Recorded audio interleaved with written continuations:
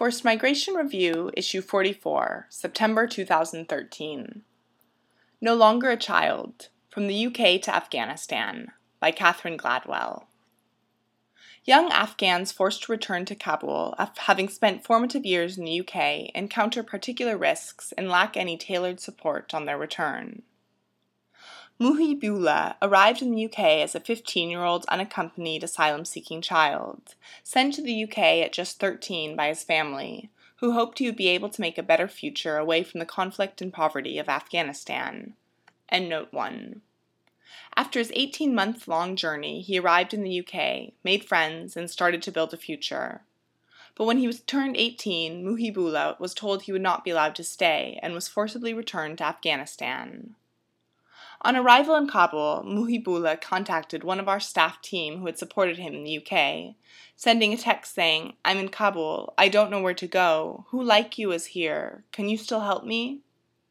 So began Refugee Support Network's research into what happens after the forced removal of young people who have spent formative years in the UK care system as unaccompanied asylum-seeking children. Endnote 2. In 2012, 1,168 unaccompanied minors claimed asylum in the UK, with Afghanistan being the most common country of origin. Under international and domestic law, the UK is prohibited from returning children to their countries of origin unless there are adequate reception facilities to return them to. The Committee on the Rights of the Child has stated that a child should not be returned to the country of origin where there is a reasonable risk that return would result in a violation of the children's fundamental human rights. Unaccompanied minors can be granted discretionary leave to remain, DLR, for 3 years, or until the young person is 17 and a half years old, whichever is the shortest period. When their DLR expires, they have the right to apply for an extension of their leave to remain, but few such applications are successful, meaning that the overwhelming majority face the possibility of detention and forced removal to their countries of origin when they reach 18 and are no longer considered children. Over the last 18 months, we have tracked young people sent back to Kabul against their will, interviewed professionals working with young returnees in Kabul, and supported young people facing the possibility of forced return to Afghanistan in the UK. Several key difficulties emerged for forcibly returned youth, including difficulties reconnecting with family networks. All of the young people tracked returned to Afghanistan in debt. Their families had paid an average of $10,000 per young person to people smugglers, and young people spoke of the fear of returning empty-handed and the shame of being unable to repay this debt. One Afghan professional explained, quote, "I know one Afghan boy who arrived in the UK as a minor, who got returned. Before he left, his father sold the house so he could leave, and now he comes back with nothing. It is important to understand how this works in Afghanistan. In my country, if a father has a house and he dies, they split the house between the sons. So when this father sold the house, all because of one son, so he can go to London, the other brothers and sisters have been waiting for the money to come back from London for their marriages, and so on. If he comes back with nothing, they will be so angry that he's done nothing for his family." End quote. Psychosocial impact of insecurity and poverty in Afghanistan. The general insecurity and acute poverty prevalent in Afghanistan are well documented. Less researched is the impact of being suddenly returned to such conditions, having spent formative years in a peaceful, affluent society. The boys we tracked all suffered from anxiety and depression. One boy experienced panic attacks, and another had threatened suicide. Lack of education and employment opportunities. Young asylum seekers in the UK often describe education as one of the most positive and important things in their lives, and worry about the lack of opportunity they will have to continue their education and find employment if forced to return to Afghanistan. In a context of high unemployment and few opportunities, returnees face two specific additional problems: lack of appropriate school records and low literacy rates in Dari or Pashto.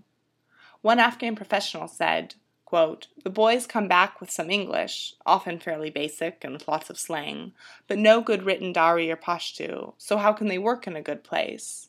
End quote. Westernization of returnees, actual and perceived.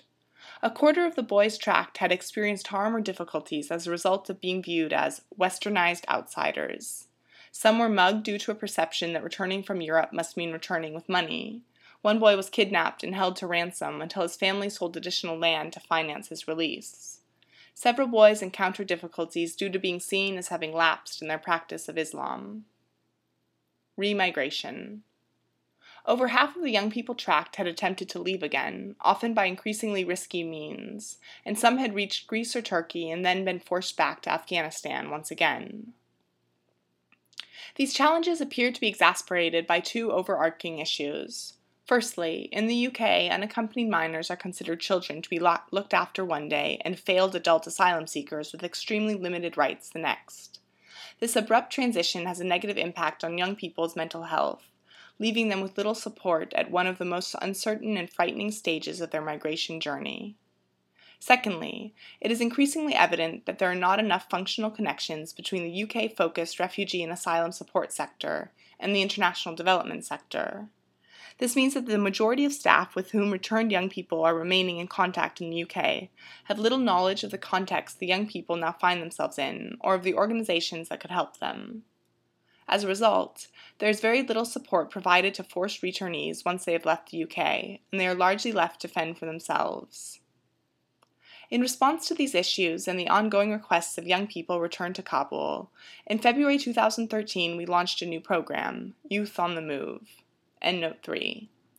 We are drawing on our staff's experience in both the international development and emergency response and refugee support sectors to ensure that young people facing deportation are no longer cut adrift. We are working to help them to explore all possible means to remain in the UK and to provide a safety net of support for the possible eventuality of forced return.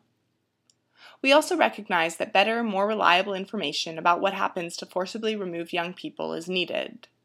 Over the course of the coming years, we are committed to documenting real and nuanced outcomes for all the young people we work with, including examining the extent to which young people attempt to re-migrate. We hope that this information will contribute to creating an increasingly robust body of evidence enhancing collective understanding of the real risks and opportunities young people face if they are returned, and thus help to inform decisions making and best interest determination for young people applying to extend their discretionary leave to remain at 17 and a half. Catherine Gladwell, CGLADWELL at refugeesupportnetwork.org, is Director of Refugee Support Network, www.refugeesupportnetwork.org, and Emergency Education and Forced Migration Consultant at Jigsaw Consult. Endnotes. Endnote 1, not his real name. Endnote 2, see Catherine Gladwell and Hannah Elwin, Broken Futures, Young Afghans in the UK and on Return to Their Country of Origin. www.refugeesupportnetwork.org/sites/default/files/B ROKEN %20 futures %20 final %20 version.pdf. Endnote 3, www.refugeesupportnetwork.org/content/youth-on-the-move.